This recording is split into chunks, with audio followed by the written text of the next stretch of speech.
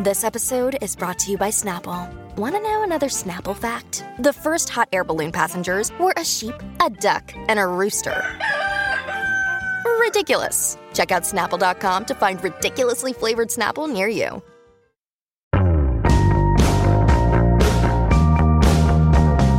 Hey, I'm Brian Hyatt, and this is Rolling Stone Music Now. I think we have a really good episode ahead for you. We're plunging into the unknown, but I think it's going to be a really good episode. We have Brittany Spanos here from Rolling Stone. We have Andy Green here from Rolling Stone, and we have Rob Sheffield. Welcome, Rob. Thanks for being here. Hello. And thanks to you guys, too. You know, Rob is not here as often, so he gets a thank you. He gets the first thank you.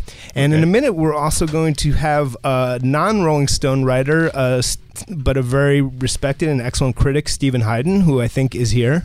Hello? Stephen? No? Yeah. Hey, man. Welcome. Thank you. Thanks for having me, guys. Absolutely. So the thought was we were going to talk about whether rock is dead. We were going to have a vicious argument / reasoned debate / friendly discussion. Before we do that, we did have some urgent breaking news, which is that there's a new Katy Perry song. And I think discussing that will actually prove the point that rock is dead. But Brittany and I have been talking about this song because it's extraordinary. It is called Chained to the Rhythm. Chained to the Rhythm. And Rob's first thought was that it was S&M themed, a very reasonable thought, just based on the title. It turns out to be something altogether different, but the funny part is that we're not sure what it is because the lyrics are so intensely what? They're very straightforward pop, like turn up the music, this is your song, dance, dance, dance to the distortion. Except it's a critique. But yeah, it's like a social critique about distraction and about fake news, according to an LA Times article. I just don't think so. But it's turn it up. It's your favorite song. Dance, dance, dance to the distortion. Turn it up. Keep it on repeat. Stumbling around like a wasted zombie. We think we're free, and it's like whoa.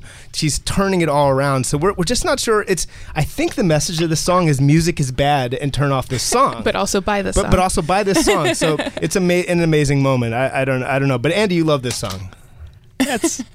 I've heard it twice. I paid no attention to the lyrics or anything. I couldn't recite one of them. I'm a Katy Perry fan. As am I. I played it back to back, which I rarely do, and I thoroughly enjoyed it. It is no Teenage Dream or anything, but that's a very high bar to climb. I just thought it was a very fine pop song. I will say, I am a Katy Perry fan, and actually one of the things I noticed spending time with her is that she actually is very smart, and I think it's possible this song is too smart for me lyrically because I'm not sure what the hell she's talking about. I'm going to be real. I know she's very upset about something, and that she feels she's sort of hectoring us to not enjoy ourselves so much while giving us an enjoyable pop song. So very interesting. So we'll see. And and Rob, I don't know if you want to share your opinion on this song. Well, it's very like that Prince song on Lovesexy, Dance On, where he's talking about the impending apocalypse, political and Prince spiritual, and that all we can do is dance, dance on, and yet we're bringing on more of this madness by dancing on. Just yet another Katy Perry Prince affinity. Will the similarities never stop? Anyway, I love her. Yes, as do I. So, anyway, rock, dead or not? What I mean, Stephen has actually addressed this, I think, a lot of times on Twitter, and then also in a recent essay that was very interesting. And Stephen, your argument is that rock is doing fine. In fact, that it's in great shape. Well, there's a lot of shades to this argument or debate. I mean, I think when people talk about rock being dead, what they're talking about is that there's no sort of singular figurehead band like a Nirvana or a Guns N' Roses, or even like a band like the Strokes or something that you can point to and say, this is rock music, this sort of represents what it is. Instead, there's like a couple dozen bands like that. And none of them are as popular or as famous as like a Beyonce or a Taylor Swift. They all kind of exist like in a middle class of artists that aren't in that 1%. But I would argue that rock is maybe the only genre left where there is a middle class, where you could actually like make a good career playing clubs and theaters and halls. that doesn't seem to exist as much in other genres. So, again, there's no top. It's not top-heavy, but there's a big middle class. And the other exciting thing, I think, right now, I think the story of rock music in this decade is that the sort of old structure of it just being like white guy guitar music, basically, has been dismantled. I mean, it's definitely being led by women, I think, at this point. Women have played a much bigger role, I think, in rock music. And also, there's many more artists of color. There's many more gay artists, lesbians, transgender artists. I think that's really exciting. So that's what makes me have hope. But yeah, as far as rock being pop music, kind of hard to argue against that. You're not seeing, unless, and there are bands like 21 Pilots in the 1975, that are playing arenas and are new bands and have hits. But are they rock bands or are they pop bands? It's sort of a nebulous thing. I mean, I think there's another argument to be made here that for younger people, these distinctions maybe don't matter, really. That it matters maybe to someone my age, who came up at a time when genres are maybe a little bit more narrowly defined or kind of strictly defined. But I don't know, if you're 14 and you're used to having access to everything and you're used to listening to music on playlists versus albums, playlists that have all types of genres in there, does it matter what rock is or what hip hop is or what R&B is? I mean, I don't know. It seems more fluid. Sure. Now, So okay. So that's a good sort of opening statement from Stephen. Andy, Andy, please share your thoughts on this subject. Well, I don't totally disagree completely. What I do want to say is I think the past 10 years has not been a great time for rock. I personally have not heard a lot that's evolved the music in ways that I feel is very interesting. And I just think there's never been a time in rock history where it's been less a part of mainstream culture. And to me, rock is often a part of real mainstream mass culture. When it shrinks down the way it is, it's less grand and thus less important to the world at large, and to me in some ways. Fair enough. Rob? I guess my question is, what is the argument that rock is dead?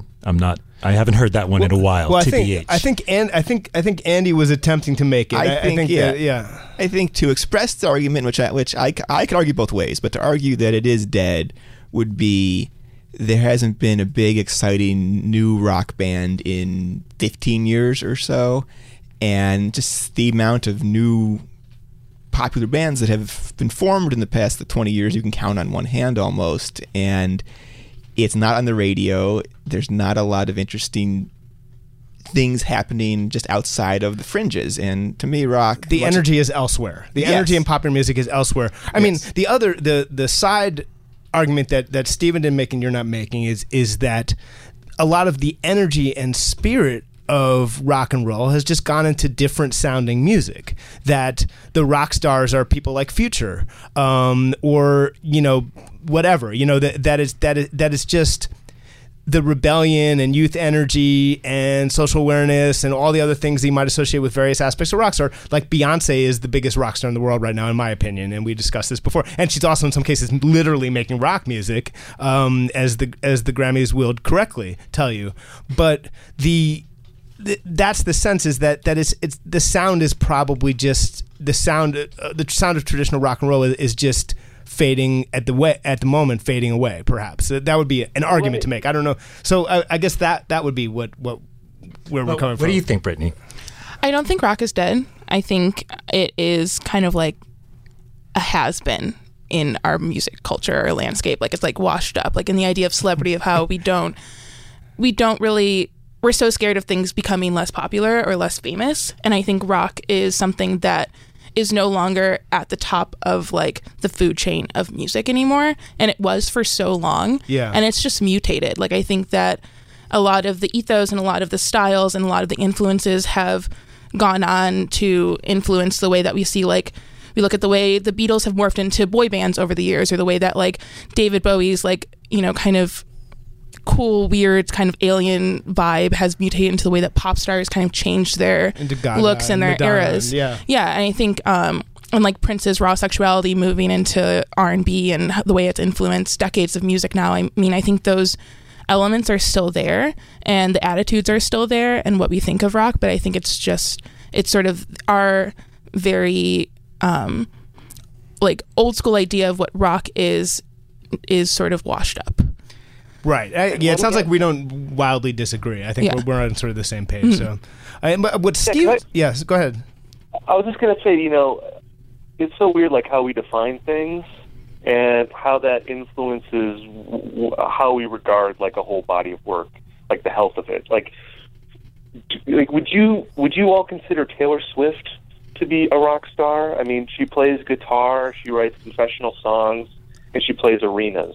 Like she has a lot of the broad strokes that if she were in the 80s or in the 90s, I think she would be classified as a rock star. I feel like Rob sees her that way, right? Yeah, I guess I'm trying to understand the premise of the question. I guess if you're going to argue that Future and Taylor Swift are not rock stars, then you could say, like, rock is not happening. But I don't think there's ever been a period in rock history where rock was just one genre of rock.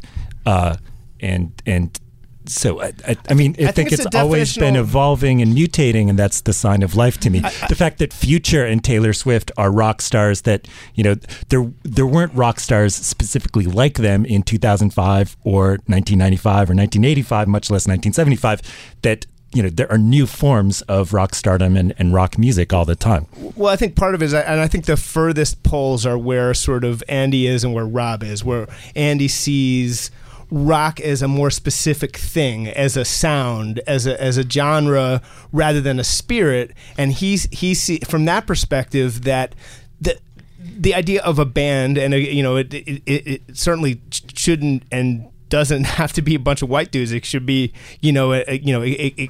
that's not and never should be the way we see it, but just the idea of that, like, sort of a band where people play instruments and probably have guitars, but not necessarily, and there's a certain hard to define spirit that thing of rock qua rock is diminishing, and I think that's where Andy sees it. Whereas maybe there's the other way in varying degrees. I think, and then I think Steven's position is that there's actually a lot of sort of like actual rock bands that are around. They're just on a lower sort of stratum of fame, and then there's this other way of seeing is like, well, rock is really actually an extraordinarily broad term, sort of the way the Rock and Roll Hall of Fame actually sees it, in the sense that like Run DMC can be inducted as a rock act, in a way, and it's so. There's actually a lot to unpack there, but I think Rob, that was my sense that you have a very broad sense of what like rock is and what a rock star can be. I think it's kind of always been, I mean, if in 1963, if Gary U.S. Bonds and Leslie Gore are rock and roll, then by definition Future and Taylor Swift are rock and roll now, and that they're innovating, as Brittany said, the music is mutating and expanding in many ways that are new forms that we don't recognize. But that's to me a sign of excellent health. It's when things stop growing and become predictable that they wither.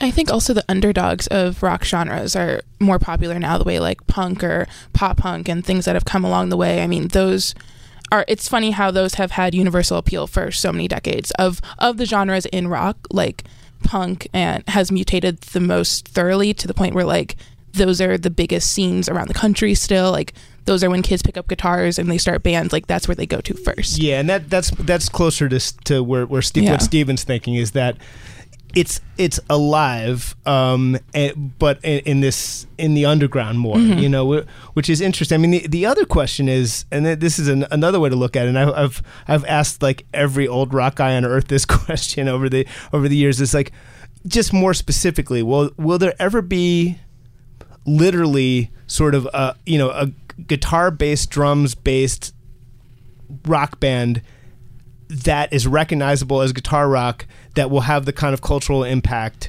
of a Nirvana or even of a Strokes, or is that sort of form dead on that level? I mean, as far as a change the world like cover of like forefront of pop culture, like a band being as big as Beyonce, that kind of thinking. Like, will that ever happen again? That's an interesting idea. I mean, I think, depending on how old you are, I mean, there is a band like 5 Seconds to Summer, for instance, which is, I guess dismissed maybe by some people as being like but they fizzled. a bubblegum band for being teenagers. But like that band plays arenas. They have, it's like tens of thousands of young people going to see that band. And I would suspect that in 10 years, like when those people grow up, that people are going to talk about 10 Seconds to Summer or 5 Seconds to Summer the way that they've been promoted. They actually, yeah. But no, like, like how now, like people talk about Blink-182 being this seminal band. Well, like in the late 90s, people laughed at Blink-182. They were considered to be this sort of like fake punk band. But the people that grew up with Blink-182 grew up and yeah, I they mean, are trying to think about music, and then all of a sudden this becomes an important touchstone. So you're saying gradually lowering standards will mean? No, I'm just kidding. But Andy, what were you going to say? I just think that the difference is that Blink had real top 40 radio hits, real pop hits, and I think 5 Seconds to Summer, the vast majority of their audience are teenagers and they've had no songs that have really been actual mainstream hits. I think that's another important thing. One thing that people I don't think talk about enough in the context of this debate is, like when we talk about old world rock stardom, in a way that was a product of like a mass media that doesn't really exist anymore. Yes. Mm-hmm. I mean, if you want to talk about the radio, but that doesn't stop Beyonce though. Rock radio, but like rock radio collapsed basically like in the early 2000s. And you know what? Let's get to Steve. I'm just going to stop. I think we want to get into some of the historical forces, but we're actually going to take a break. This is Rolling Stone Music Now. I think the single tensest episode of Rolling Stone Music Now. We are because there's genuine ideological fault lines here, and we're going to talk more about whether rock is dead and try not to kill each other in 1 minute. If you're shopping while working, eating, or even listening to this podcast, then you know and love the thrill of the hunt. But are you getting the thrill of the best deals? Rakuten shoppers do. They get the brands they love with the most savings and cash back. And you can get it too. Start getting cash back at your favorite stores like Macy's, Adidas, Walmart, Nike, Wine.com, Samsung, Lenovo, Sephora, and more. And even stack sales on top of cashback. It's easy to use, and you get your cash back through PayPal or check. The idea is simple. Stores pay Rakuten for sending them shoppers, and Rakuten shares the money with you as cash back. Download the free Rakuten app and never miss a deal. Or go to Rakuten.com to start getting the most bang for your buck. That's Rakuten.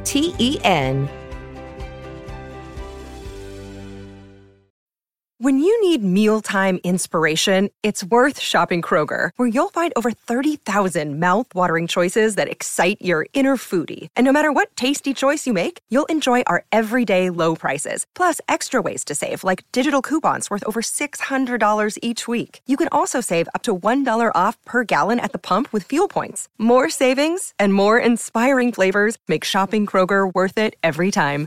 Kroger, fresh for everyone. Fuel restrictions apply. You're listening to Rolling Stone Music Now. We have a major panel of super brain power with us today. Andy Green, Brittany Spanos, Rob Sheffield, and Stephen Hayden. And Brian Hyatt, who, full disclosure, is wearing a Rush t-shirt as we have this conversation. It's a Test for Echo shirt, which is one of their lesser albums, but he's still wearing it. That is not to be withheld from our listeners. It's relevant. It's relevant information. I mean, I should also say that I spent 40 minutes last night working on playing Guns N' Roses' Paradise City on guitar. At this late date, I'm still trying to master it. So this might also be relevant. Right. Then you woke up and you put on your Test for Echo shirt. and then we decided to talk about whether rock is dead or not. Yeah. So that is what we're talking about. We're talking about whether a very 21-12 side one kind of debate. Yeah. So it's like the elders of Syrinx on one side and like young guitar finding Getty on the other. Yeah, I was playing by a waterfall. I was like, what is this magic thing? We have no need of ancient ways, Brian. Yes. Okay. Anyway, so Andy wanted to make a point. Yeah. I would agree that Kanye West and Taylor Swift are rock stars. Yeah. But I don't think they make rock music. And I think that's a big distinction. And I think rock from its inception in 1954 to ever through the early 2000s had a sonic sound to it, and it was very popular, and it was very innovative, and it would evolve. I would argue in the past 15 years it has not evolved in ways that are very interesting and has really shrunk as a cultural force in huge ways, which it's not dead, but it's in the worst shape it's ever been right now in its existence, I would say. Fair enough. Wow. Yes, Andy is starting to become more and more honest as the show goes on. Say how I feel now. He's coming out. But I did want to address just this issue of stepping aside from debate for a second. Just there are some structural issues, and I think Stephen made a good point that. Listen, rock radio has had a tremendous decline. There is no outlet, basically, for new rock. If again, we'll have to be more specific, like sort of rock, like as opposed to people evolve. Whether we declare Taylor Swift and future rock, which I actually think there's a very valid argument. But I mean, rock bands. It's very, very, very difficult to find any place on the radio to feature your songs, and I think that does have a structural effect, and I think it also means that then labels aren't focusing on it, major labels don't sign them, and then the other, and I don't think this is Stephen to get into this, but I do think there's an effect when there's no longer a real chance that your songs are going to be played on the radio. You stop focusing on making sort of tight pop songs because you start thinking of yourself as something else. And I think it maybe has hurt, that rock bands don't have that path anymore. And then a similar structural point is that there used to be this model of, it can be slightly different. You can see it as like a Springsteen model or REM model. The Springsteen model is you make your, a couple of like critically acclaimed but semi-ignored albums, and then you shoot for the fences, and then you kind of become a big star. And the REM model is you make a bunch of critically acclaimed indie albums, and then you sign to a major, and you make a green, and you shoot for the fences. Now it's like the fact that there's no fences to shoot for is you have to adjust your thinking, and it's affected. And then on a related point, there's all these bands in the 2000s, the first decade of the 2000s, who kind of tried to go for it. I would give the example of the Killers. The Killers made a record called Sam's Town. There was once a critic for Rolling Stone who might be in this room right now, who felt that this effort to swing for the fences actually kind of careened into the side of a cliff and dropped down like it. Anyway, Do you see what I'm saying, Rob? I mean, that there is the paradigms have shifted in so many different ways. I mean, that's an interesting thing to talk about, sort of leaving aside the issue of dead or not. But certainly that what can be done or the way things work have changed in ways that we're still kind of grappling with. Yeah, the changes in radio and the changes in retail both like change the whole like parameters of what a band can aspire to be as a band. And so the sort of the crown that they would have been going for in 1995, like get into MTV Buzzbin and then cross over to Alternative Nation, and then you're in like the afternoon rotation, like that kind of, and it wasn't a gradual change. Like very abruptly, 2000, like that kind of rock stardom is written out of the industry, both in terms of broadcasting and retail, because that was the year Napster happened. It wasn't a gradual change, and so in the early 2000s, you get these great bands like the Killers, who are a great band, the Stripes, the Strokes, the Hives, all these people coming along who would have been huge 5 years earlier. The Vines, no, just kidding. Yeah, sorry. The Vines, yes, the Vines, yes, the Vines, get free. Like all these, like these bands would have been so huge 5 years earlier, but the arena they came to play was no longer there. I think the most tragic thing was I think that when Modest Mouse and Franz Ferdinand got on the radio, we now know there was a tremendous amount of payola getting them there. God bless that payola. I think the fact that no one's putting any payola behind alternative rock bands was a huge tragedy. But that push, I love that push. That little boomlet of like sort of the OC. Mainstream indie rock, that was yet another sort of thing that didn't quite get to where people were kind of hoping. Like I wrote a thing for Entertainment Weekly at the time, like the new alt rock explosion. That like quote, because we were still calling it alt rock, even though by that time people were calling it indie. God bless Entertainment Weekly. Yeah, exactly, I love that. Exactly. Like we wanted to call it indie, but the editors were like, no one knows what that is, alt rock. So, but like that didn't quite become Alternative Nation either on a mainstream level. It's just different. And we're talking about 10 years ago now or more. Yes. And that was the last burst of like rock. Steven, what were you gonna say? I was going to say, can I ask, like, what is the standard for being a rock star? Like, how popular do you have to be? Because, like, when you were talking about the REM Bruce Springsteen model, I would argue that had happened for a band like The National, for instance, who, did not become popular really until like their fourth or fifth record. I would pull a Marshall McLuhan and Annie Hall on you and say that I've talked about this with The National, and what they they've said, yes, I know they're very hard to get to, but I mean this specific issue, and they have talked about it with REM actually, and there's this sense that they would have been so much bigger 20 years ago, that they're big and they're happy and they're in the upper middle class of the music industry, but they're very popular, but they're not as popular as REM were in the late 80s and 90s. But anyway, go on, Steven. But I just wonder sometimes, to what degree does how we look back on things distort how big things really were? Like, as we were having this conversation, I was thinking about Live at Leeds, the Who live album. I'm usually thinking about Live at Leeds, but yes, go on. That came out, arguably in the midst of the peak of the Who. They played Woodstock. They had just put out Tommy. That album was recorded at a university. They didn't play a huge stadium when they were still touring theaters at that point. They didn't really become like this huge stadium band until like the mid to late 70s, when the rock touring business had progressed to a point where bands were playing those types of venues. So, like, this, I just think of that as an example of like sort of an archetypical classic rock band. We're making all sorts of like maybe I don't know kind of gestures as you talk. But Andy, yeah. Well, I think that one difference is the Who had big hit singles. They had a lot of huge radio hits at that point. They were playing opera houses. Like Tommy was everywhere. Whereas the National, they're great. They have zero famous songs for the most part, and most people that aren't fans of theirs have never heard of them.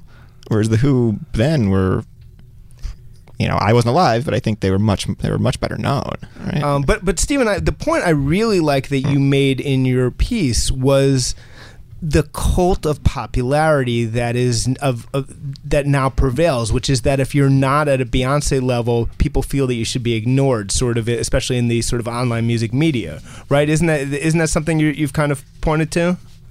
Well, yeah. I mean, there does seem to be a thing now where you're judged sort of based on how popular you are, and that if you aren't popular, that in some way reflects on you, that you are not making good enough music to be popular. And I mean, that always informs, I feel like, these rock is dead conversations. Like, when I was growing up, like, reading rock press, like, if there was a band like The Replacements, for instance, that wasn't selling a lot of records, there was this thing where you kind of blame the industry. Like, well, this band should be popular because they're really great. And, more people should hear them, and it's the industry's fault that they're not big. Whereas now I feel like, if you're not popular, then that's on you. You should be trying harder. When, in fact, maybe not everything has to be huge in order to be relevant, or maybe there isn't the opportunity for certain types of bands to make it, because we basically have a record industry now that is severely compromised. That's a lot smaller than it used to be, and simply can't promote, I think, the types of artists that they could promote maybe in these eras that we're talking about. I mean, like, I have a theory, and I want to throw this out, and this could be a crackpot theory, but I feel like, in general, groups across all genres are a lot less significant now than they were maybe in the 80s and 90s. I mean, even if you look at hip-hop, for instance, the early years of hip-hop, going back to like Grandmaster Flash and the Furious Five, you have Run DMC, Public Enemy, NWA, Wu-Tang Clan, Tribe Called Quest, on and on and on. If you look at the biggest acts now, they're all solo artists. Well, it's actually, I mean, Migos, Ray Shremmerd. I mean, there are there is a trend against that now. But yes, absolutely. There are exceptions to the rule, but like generally, it's geared towards solo artists now. That's true, and I think there's economic reasons. Calling in, we have Steve from South Carolina, who wants to say that not only rock is dead, but the album is dead too. Is anything else dead, Steve, or is that the full list? No. First of all, I discovered this channel in the last couple of weeks, and I'm really enjoying it and enjoying your guys' show. Awesome, thank you. Yeah, I'm a big rock guy. I love rock music, grew up with it. But no, with the event of basically the album and then the CD pretty much dying off, there's just not a lot. Everything's download this, free.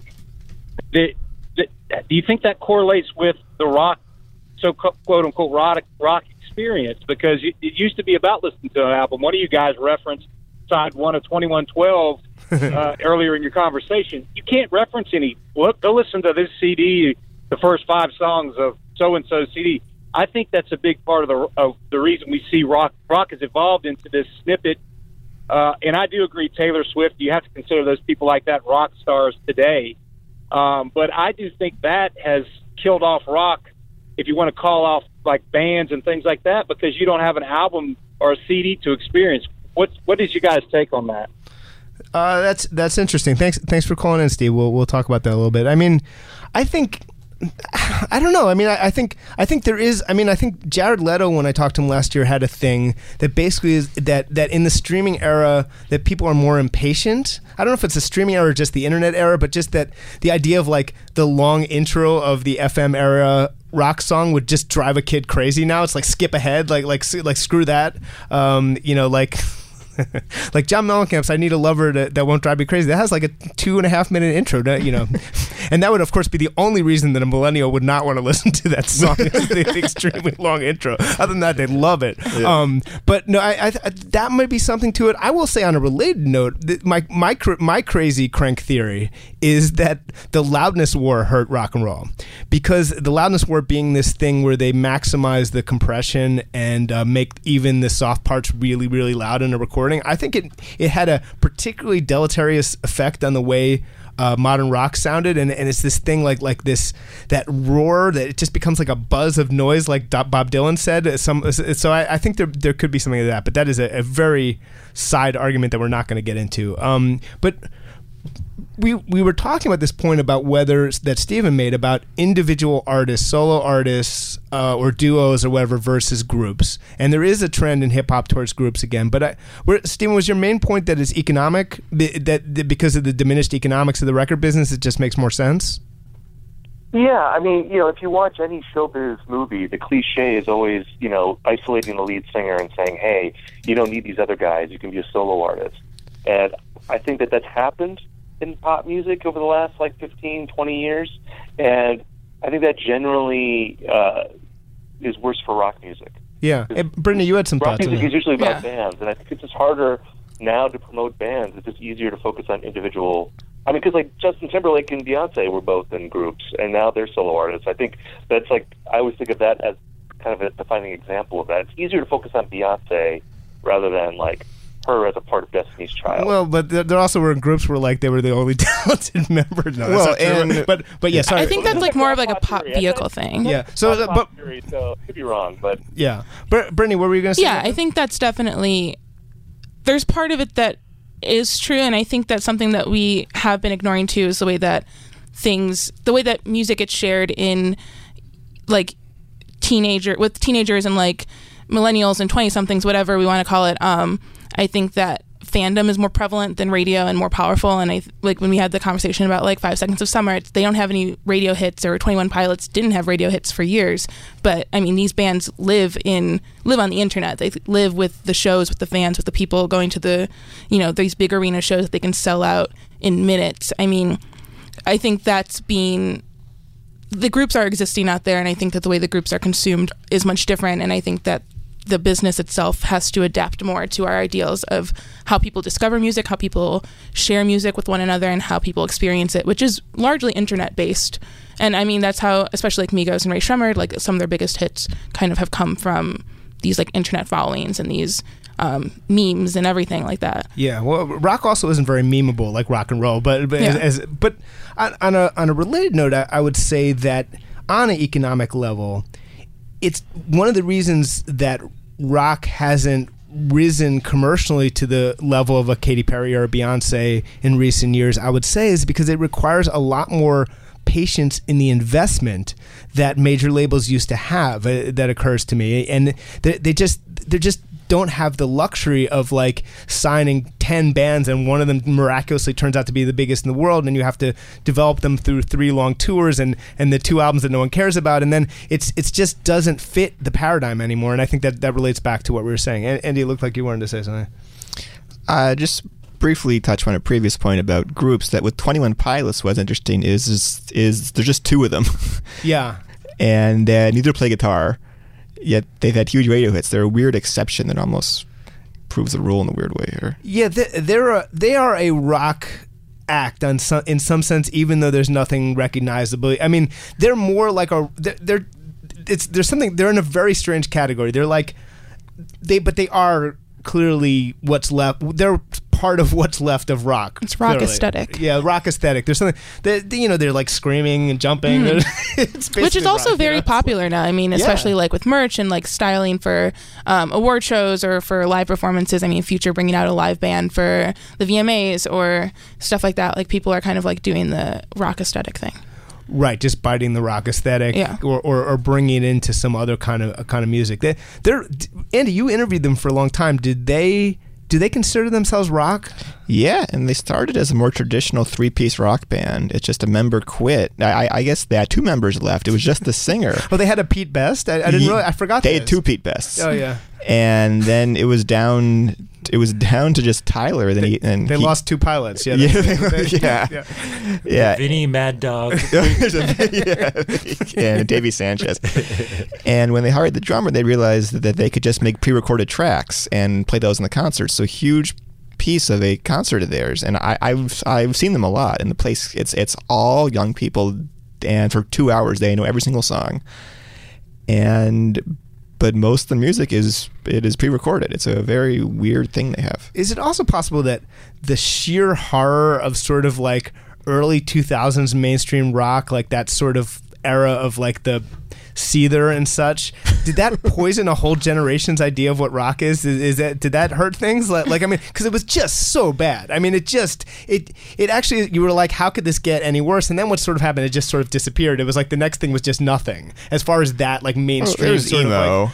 Right. Well, of course. Yeah. But yeah. So yes, there was emo, but it doesn't feel like that was in the progression of that. It wasn't the next post grunge. Right. Thing. It was more pop. It was another thing. And that was another moment. I mean, Fall Out Boy are a great example of like a rock band plunging into new directions. And so I mean, it's not dead. I think that, but there's as Trump would say, there's something going on. Don't you think there's something going on? As Brittany said, like it's constantly evolving and expanding and mutating, and I think that was an excellent point. And what Brittany was saying about like the sort of like the really simple caricature of like of a rock star being this one like really particular kind of rock star was something that was always, if I'm getting your point right, it was always kind of a fluky thing, and that there were always many kinds of rock stars. Yeah, I think the concept of the rock star has come up a lot, and I think it's kind of limiting our idea of what rock even is, or even like the way we think of it, because I don't think it's a real thing. Like it's like I think it was invented. I feel like our concept of it now is invented after the peak rock era. Like our concept of the rock star is more so based off of mythological stories and like weird things that we have considered in movies and characters in music and live performance and, tales of tragedy like the 27 Club and stuff like that. Like that won't ever exist again. Yes, the 27 pilots who all died at age 27. Yes, I'm changing the name of it now. But right, there's a lot of mythology. But I also think what I like to do is broaden. I think that you need to broaden rock looking back and remember that that Marvin Gaye was making rock. You know what I mean? That like I like to think about or to remember that Funkadelic is part of rock and just I think. Well, if you look at the first Beatles album, they're doing like rockabilly, they're doing Motown, they're doing like uptown girl groups, they're doing country moves, they're doing schlocky English movies. Like they're doing a piece of everything, and this is like.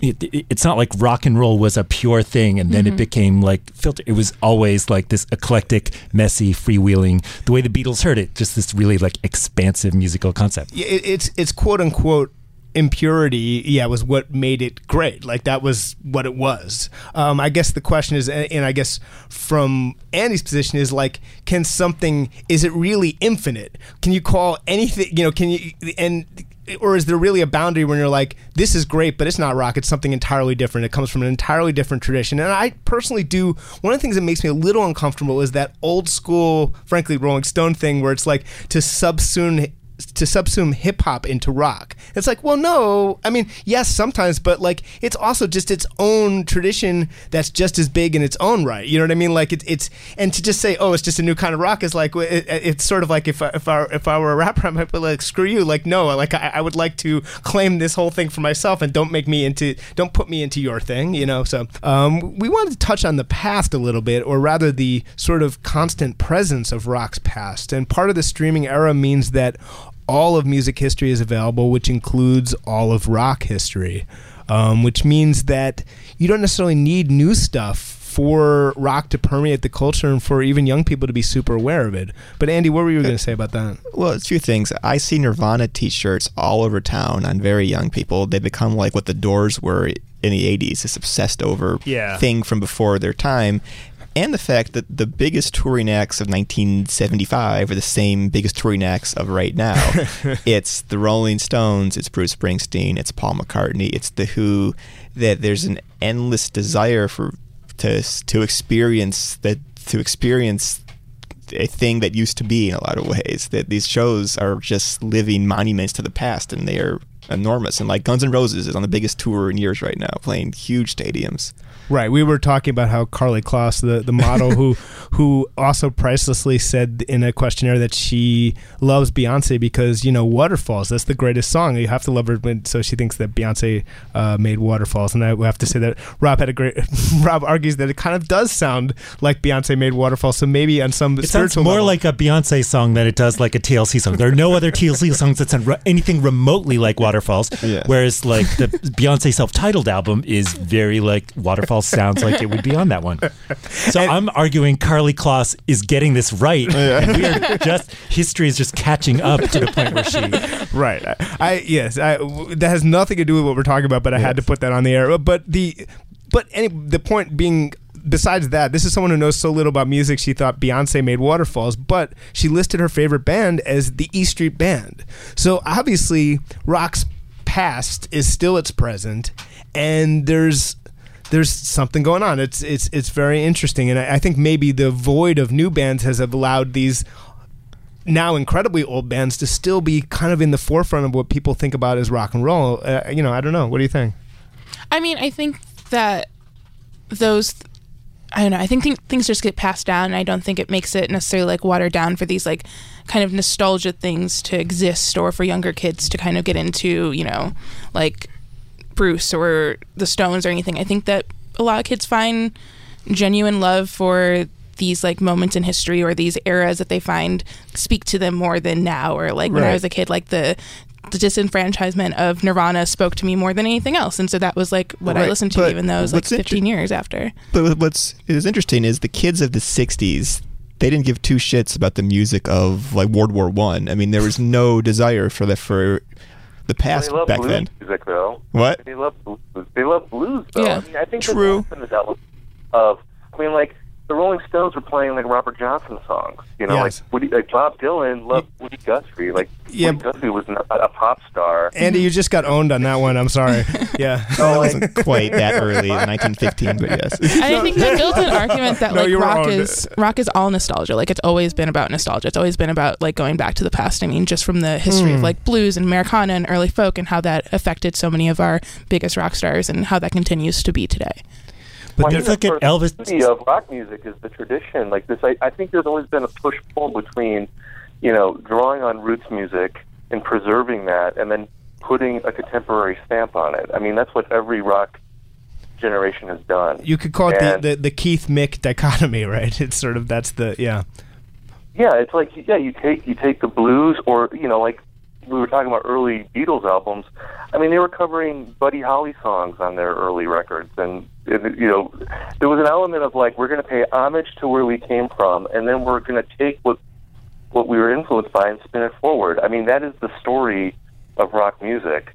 Nostalgia is kind of a dirty word. I feel like that always when people use that word, it always seems like, I don't know, there's something about it that just seems like, it's not pure, or there's something kind of nefarious about it. But I think that, to me, that's always been one of the great things, because it's like a conversation between generations. Like this, it's something that's just beyond novelty, which I think in pop music that can be a little oppressive sometimes, where it's always about the moment. There is something kind of cool about, well, this has kind of always been here, and we're building on a tradition.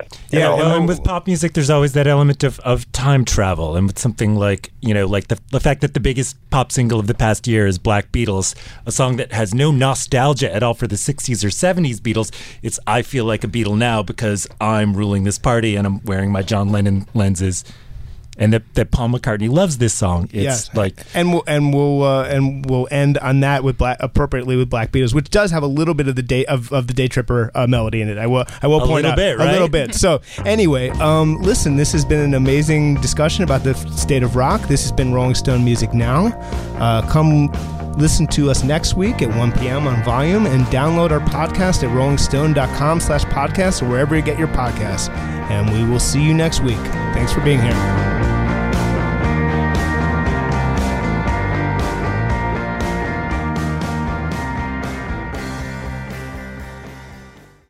Welcome to Talkville, the ultimate Smallville rewatch podcast. Guest star Sarah Carter as Alicia Baker, although I didn't really work with her a lot. But Tom did, and they had some real big smoochy scenes. Yeah. Can we talk about that? Could there be any more sex? What was a 3-page makeout scene that just kept going? Good Lord, we get it. They have chemistry. Jump in now or catch up on any of the past seasons of Talkville on YouTube or wherever you listen.